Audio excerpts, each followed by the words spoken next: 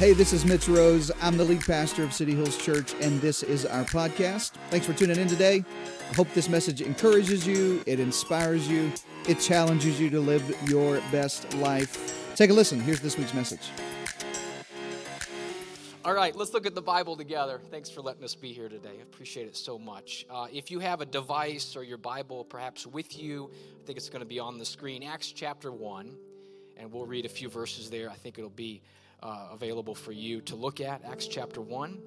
But before we get to those verses, you don't have to turn to this, you don't have to put it on the screen, but let me read from Luke chapter 6. And I want you to interact just a bit with this scripture by every time you hear a name other than Jesus doesn't count, but any other name other than Jesus, I want you to say in sequential order numbers, starting with 1, the second name, 2, you understand, okay?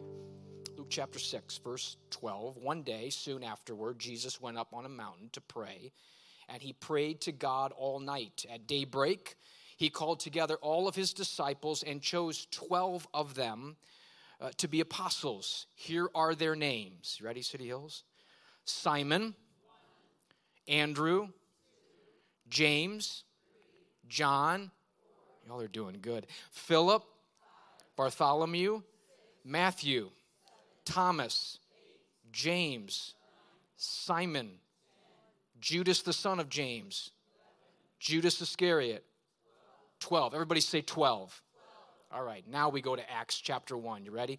Acts chapter 1, it'll be on the screen as well. This is what the Bible says that the apostles were saying to one another in Acts chapter 1 as they gathered together in Jerusalem. This is what the apostles said. So, one of the men who have accompanied us during all of the time that the Lord Jesus went in and out among us, beginning from the baptism of John until the day when he was taken up from us, one of these men must become with us a witness to his resurrection.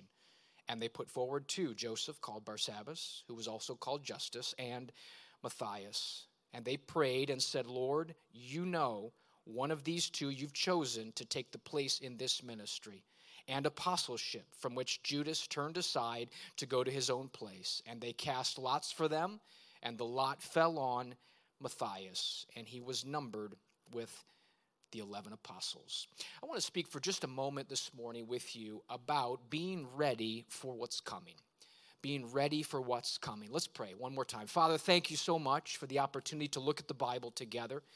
We are so grateful to get to start the year doing that again, and looking forward to what's coming, Lord. We don't say that with a casual attitude. We really mean that. We're looking forward to what's coming. You have good things in the future for us, and we're grateful for that. Lord, help us as we look at the Bible today and as we talk about your word to us. Let it be more than just words on a page, more than just words spoken from a guy. But God, speak to our hearts. Drive it down deep into who we are. And we thank you in advance for it in Jesus Christ's name. Amen. Amen. Amen. There are a few ecosystems in our society that are very unique social ecosystems. And what I mean by that are places that are unique in that things happen there, or in some cases don't happen there, that are unusual, that are different anywhere else. For example, my wife Brenda and I, we experienced this yesterday. We arrived at Baltimore Washington International Airport, and airports are unique social ecosystems. For example, you can see things in airports that you can't see anywhere else. Things existing together in airports that don't exist together anywhere else. For example, it is entirely socially appropriate and understandable if you cry in public in an airport. You ever think about that? If you walked into, do you call it HEB or HEB? I'm not from here. What is it? HEB. If you walk into HEB and you see someone just weeping in the produce aisle, that's unusual. But if you walk into San Antonio Airport and they're weeping, you think, oh, it's normal. Same place, an airport, if you see someone running, completely socially acceptable. Same place. There's a lot of places like that, or a few at least. We got on to another place right after the airport, and that's an airplane. An airplane is a very unique social ecosystem. Where else can you sit that close to people for 4 hours? And you pay for the privilege of doing that. It's an amazing thing. I was reminded of yet another amazing social ecosystem. You perhaps have them here in Texas. We certainly do in Maryland. And in Maryland, it's called the Department of Motor Vehicles. Now, everything is efficient and on time in Texas, but in Maryland, sometimes not, especially at the Department of Motor Vehicles. I had to go there recently for an issue with the car and getting licensing and all this stuff, and I waited in there, and can I just tell you, of all the things that happened that year, that was probably near the bottom. Because you have to just be ready. If you're like anything like it is in Maryland, you pull one of those triangular tabs off the thing, and you see the number. Mine was D24. And you look up at the electronic board, and it says D-73. And you think, my goodness, I'm going to be here all day.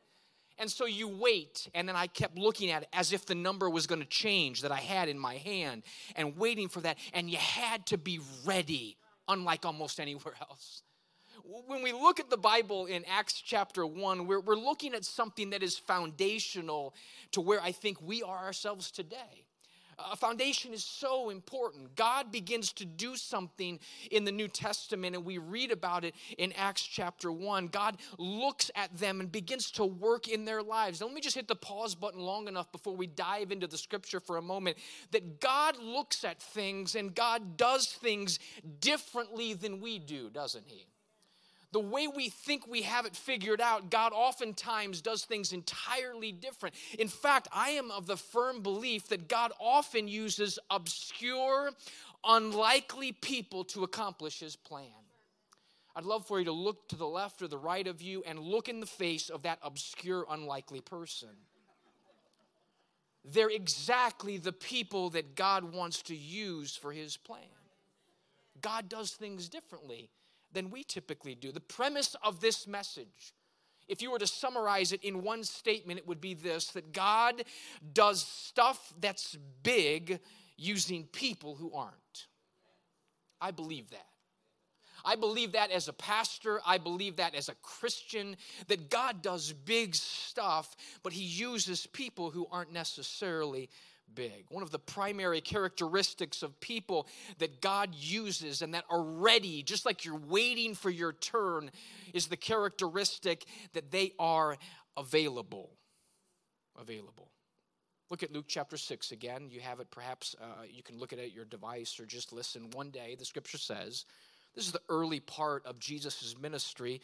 He went up to a mountain to pray. He prayed all night.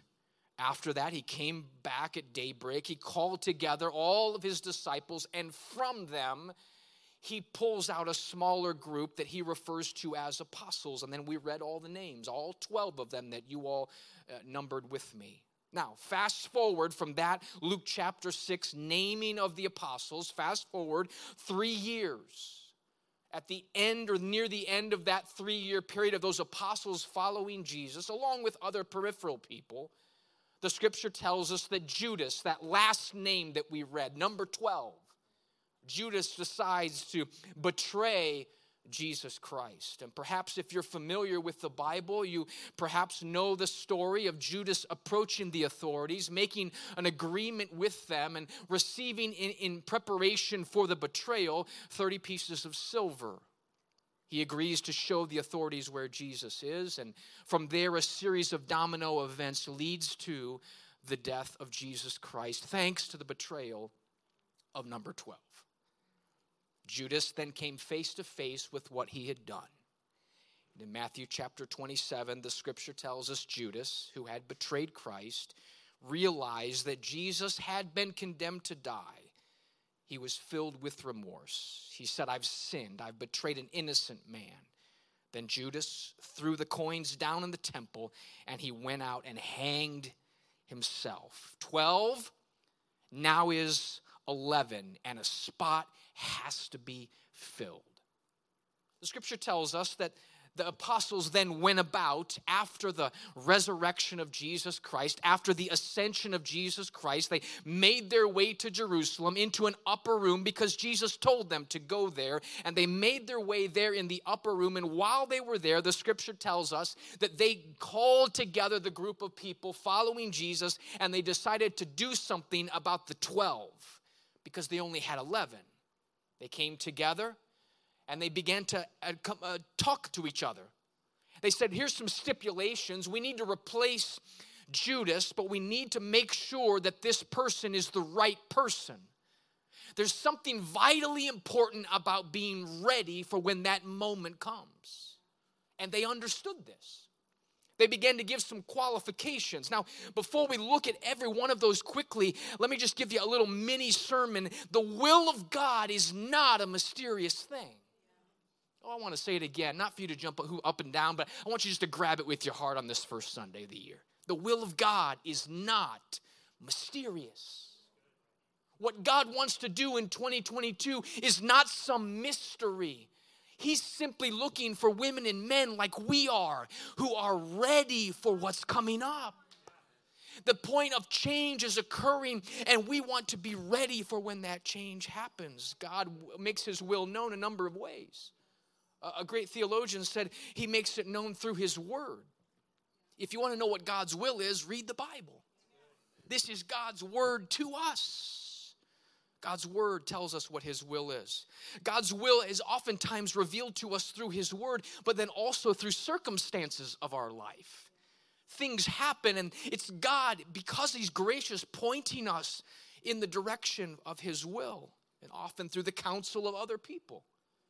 We talk to seasoned Christians, people who know Jesus, and we find counsel that helps us decipher what the will of God is. If you want your mind to be blown, look at what they did in Acts chapter 1. The Bible says they were ready to replace the apostle who had betrayed with another one, and they got together and they said, these are some things that need to happen. God, you know who this person is. Would you show us? And then they did something that seems to offend the Western mindset of Christians.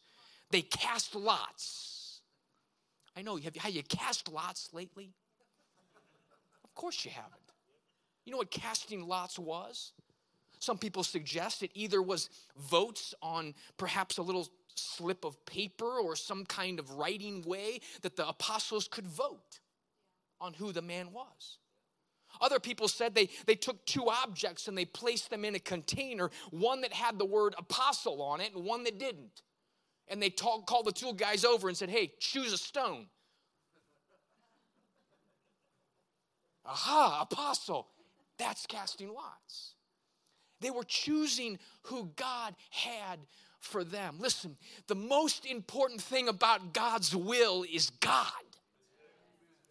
He knows where we're going to go. He knows how to take us there. When the change is coming, he just wants us to be ready. So they began to cast lots, and a person's number was called. Verse 26 of Acts chapter 1. And Matthias was selected to become an apostle with the other 11. Qualities of a person who are ready for what's coming up begin with the concept that they are called to be faithful. Faithful. If you read Acts chapter 1, you read about 11 folks who met up in an upper room, but then you also read about other people who are there with them, almost 120 of them. And from that group of 120 was a man named Matthias. Why was he there? Because he loved Jesus Christ. He had no idea probably that he was going to be number 12, but he was faithful to what was going on. He was in the number when the number needed to be called. And they said, God, show us the way. We are called to be faithful. The qualities of people who are ready for what's coming up begins with a call to be faithful. I read of a man named Tom. His school career lasted a whole 3 months. He was not that great of a student. The teacher believed he was incapable of learning anything, and he sent him home. My apologies to anyone here named Tom. Tom's mother ended up teaching him. He was on his way to a lifetime of overcoming what seemed to be insurmountable obstacles. You know who he is. You just don't know him by the name Tom. You probably know him as Thomas, but not just Thomas Edison. Among the things he invented was the commercial incandescent light bulb. And when they asked him about his inventions, most of his inventions, it said, required months, if not years, dedicated to overcoming obstacles before seeing any results. He said, after we had conducted thousands of experiments on a certain project without solving the problems, one of my associates, after we had conducted the crowning experiment and it had proved a failure, expressed discouragement and disgust over our failure to find out anything. He said, I assured him that we had learned something. We had learned for a certainty that the things that couldn't be done that way wouldn't be done that way, and that we would have to try some other way.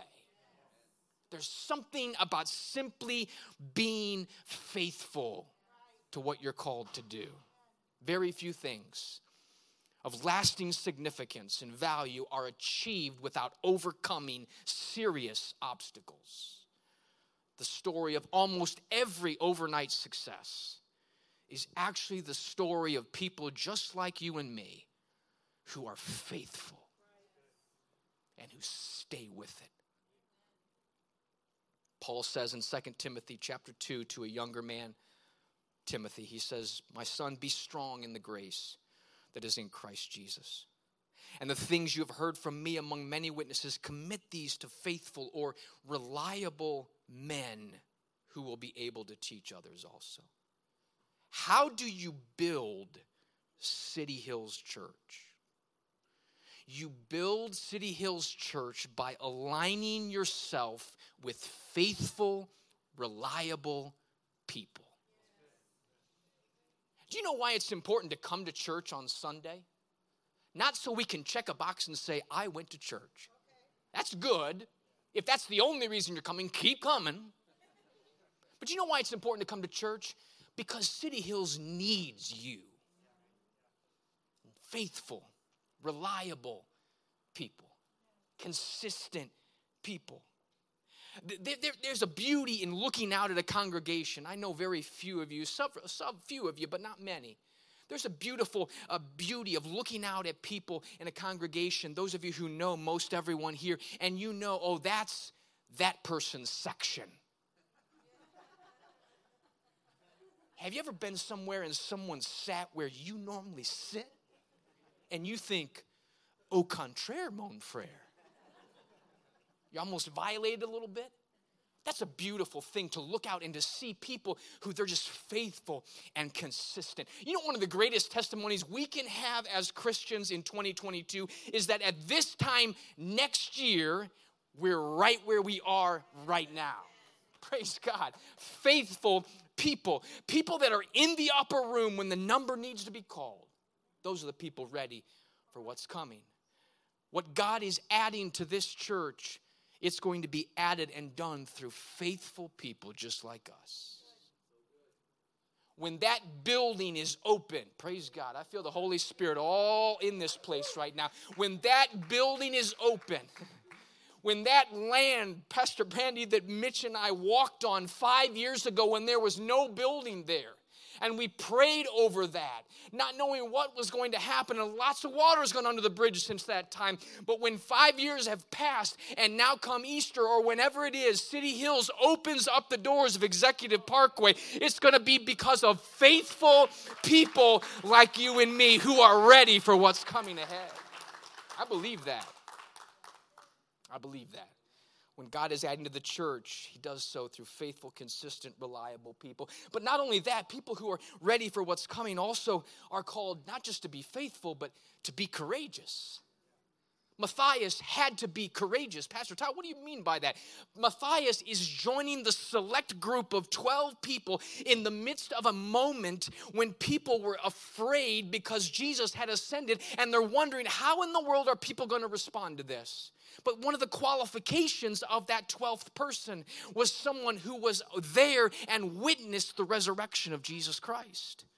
That person had to have the guts to say, yes, it is true. He did resurrect from the dead. When the naysayers came and said, y'all are crazy. Y'all are falling off your rocker. Matthias had to be willing in a faithful position to also say, oh no, he really did. I witnessed that resurrection. It was required of people who were ready for what's coming. The relationship with Jesus is key. And courage and confidence to testify of Jesus' resurrection, regardless of what was happening in the moment. That was required, necessary to be ready for what's coming. More and more today, it's true, isn't it? That timidity is the rule and not the exception. It's easy. I've been there. Is there any other, don't say it out loud or to raise your hand or point to anybody. Is there anybody here who is a recovering people pleaser? You want desperately, I'm raising my hand, by the way. You want desperately for people to like you?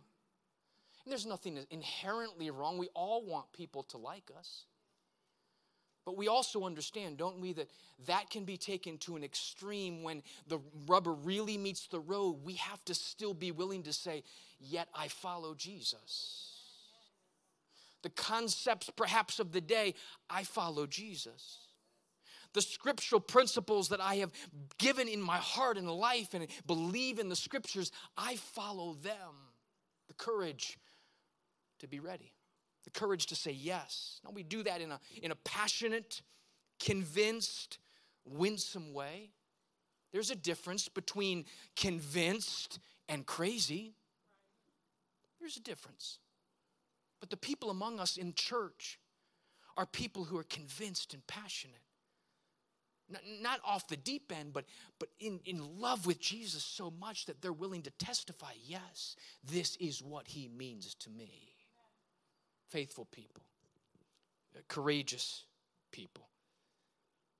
But then perhaps Acts chapter 1 finalizes that qualification list by reminding us that amidst the faithfulness and amidst the courage, it also requires people who are active. Active. Acts chapter 1 ends with the selection of Matthias. He's chosen. All those 11 names now at the end has Matthias. Notice the first verse of chapter 2. If you have a Bible or you know it perhaps or haven't ever read it, listen carefully. Together, they're still in the upper room believing for the promise Jesus said was coming.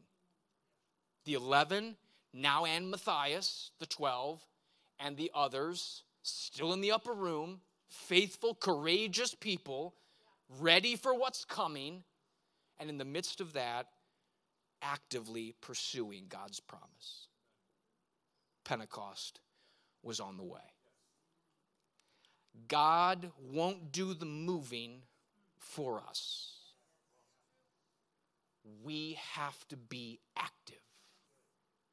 He's called us to be faithful.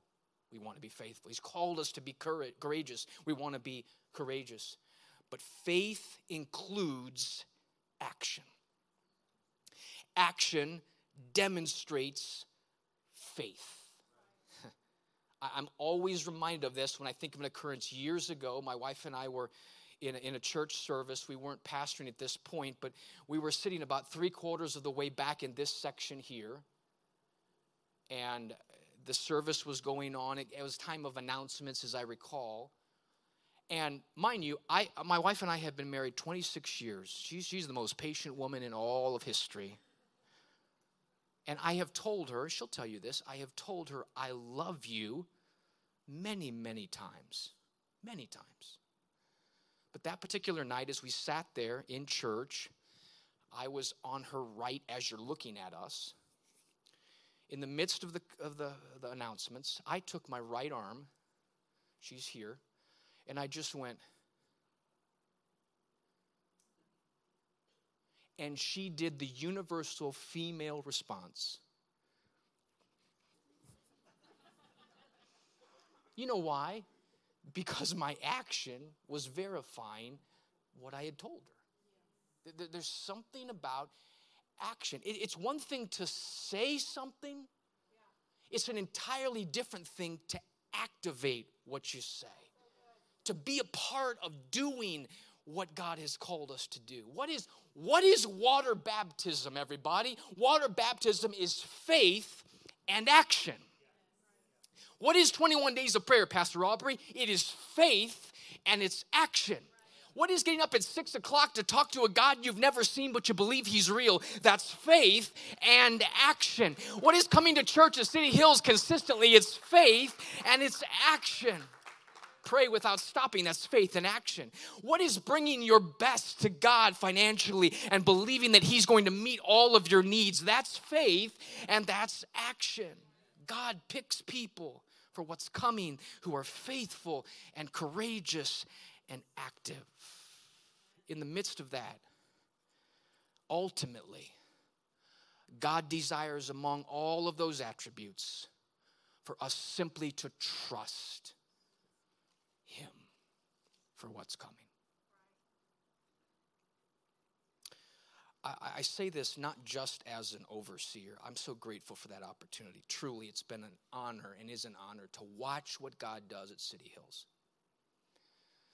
But I say this as someone who just believes it with all my heart, whether I was an overseer or not. The best for this church is right ahead of us.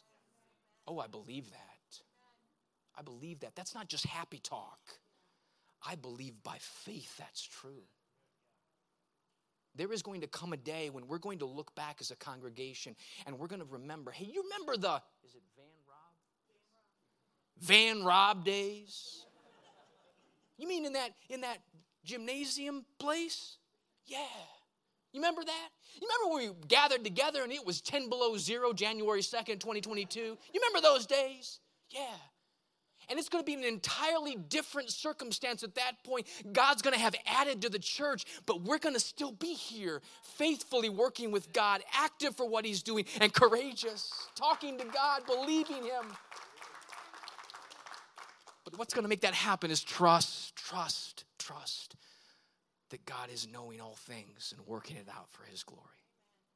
At the bottom of 2022, when we get to the end, what will mark our existence as a church and even more so as Christians and as people is going to be a simple trust in God. And sometimes, men and women, that's not going to make a whole lot of sense. Because things will happen from time to time that challenge that faithfulness and challenge that courage and challenge that activity. But if we will stay trusting with what God does, he will do things we can't ever imagine happening. 5.5 years ago,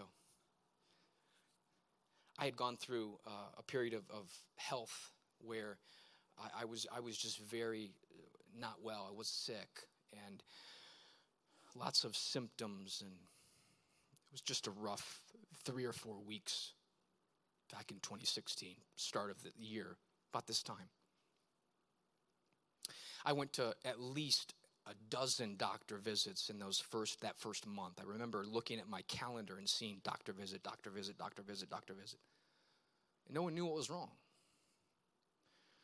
After a period of time, things kind of subsided a little bit, and I started to feel a bit stronger. Finally, after getting a little bit better, I went to my primary doctor, and he said, listen, I want to order an MRI because we just want to make sure that everything's okay. We don't want to rule out anything significant, and I don't think there's going to be any issue here, but just rule out anything more. I said, okay. I had never had an MRI up to that point. But he said, we're going to MRI your brain and your spine. That sounded official. I said, what does that do? What do I do? He said, all you got to do is lay there. Lay where? In a tube with a thing over your face. For how long? He said, well, if we're doing the brain and spine together, it'll be about, 2 hours. I got to lay in a tube for 2 hours while you take pictures of my brain and spine. Yes. And you don't think there's anything wrong? Yes. Why do I need to do it? Because. Okay. Went to Johns Hopkins there in Baltimore, and I got there early, put on a beautiful blue robe, and they brought me into the tube room. I laid on the tube and put the face mask on, and they wheeled me back or pushed me back. They don't tell you that the ceiling of the tube is like right here. I thought, oh, Lord, you got to help me. Make the time go by fast. And then the test began, and it was loud and buzzing and weird sounds. And I thought, what am I doing here? Got done. They wheeled me out. I thought, thank goodness that's over. Went home. How'd it go, babe? Good. A couple days later, a radiologist called. She said, my name is, and she introduced herself. She said, I'm from Hopkins Radiology. She said, I'd like you to follow up with Dr. Levy at Hopkins. I said, why is that? She said, we found on your MRI, we found in your brain and spine both, we found what are called lesions, and they're just white spots, and they're indicative, the size and shape of them, they're indicative of something more significant. I said, what? She said, I don't want to necessarily be the one to tell you, but I'll just kind of give you the small version, and Dr. Levy can spell it out. She said, it looks like multiple sclerosis. We're not certain, but it looks very much like that. So call Dr. Levy and make an appointment.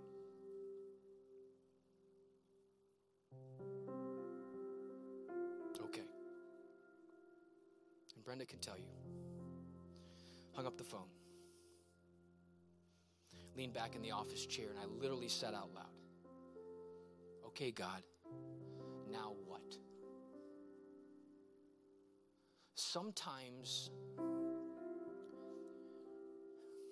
being ready for what's coming, the only thing you have to do it with is a trust that God's good. Because you can't make sense of all the other. I met with Dr. Levy 2 days later. He said, yes, you have multiple sclerosis. I instantly did what everybody does who gets news like that. I went to the internet. Multiple sclerosis, submit. I'm trying to think of people I know, celebrities that have MS. I can't think of anybody, but I could find, oh yeah, really? Really? Dr. Levy, what do I do to treat this? He said, you need to take some medication. It's called Aubagio.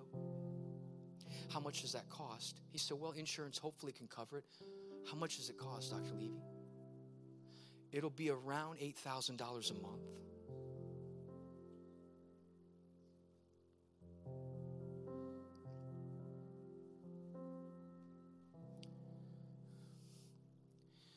Sometimes when you're prepared for what's coming, all you have is trust. And you have to just trust that God is good. We've prayed over and over and over again. God, we believe you can heal any disease. And I still believe that. Here's what I know. Up to this point, God has not answered that request on this side. So this morning I took Aubagio. Next November, having just done one this past November, I'll enter the tube yet again for an annual visit. But this is what I know. The best is yet to come.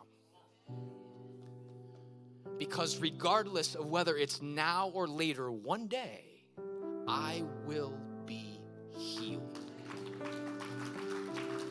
It may not be right here, but it may be when I stand before the one that I have given my life to, and I enter into his presence, I will see the one that I prayed to and sang about and testified about, and he would say, welcome in. The best is here. You've been faithful. You've been courageous. You've been active. Come on into what I have for you.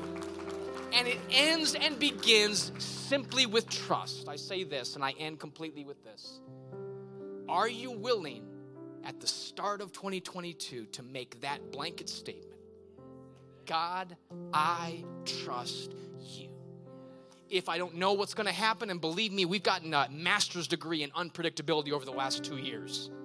I don't care what happens, God, good or bad, I'm simply going to be ready with trust for what's coming ahead of me and what's coming ahead for our church. I want you to bow your heads with me, everybody. Come on.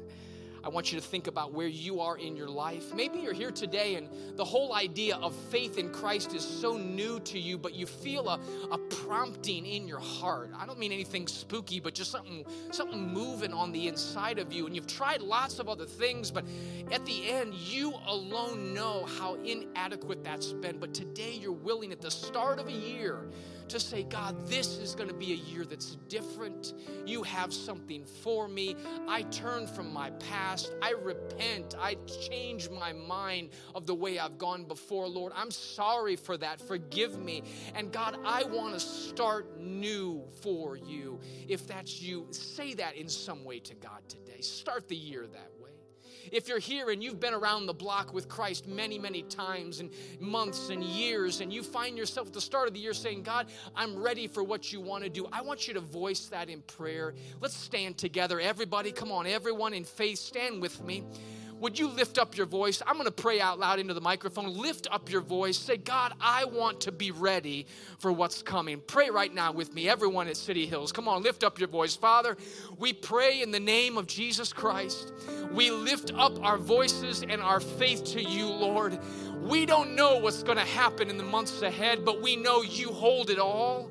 We know, God, that you're able to walk through all of it with us. We know great things are on the horizon, Lord. You're going to do exceeding abundantly above what we can even imagine or ask. You're going to do something in this congregation this year that is going to change the trajectory into a new place, God. We believe that.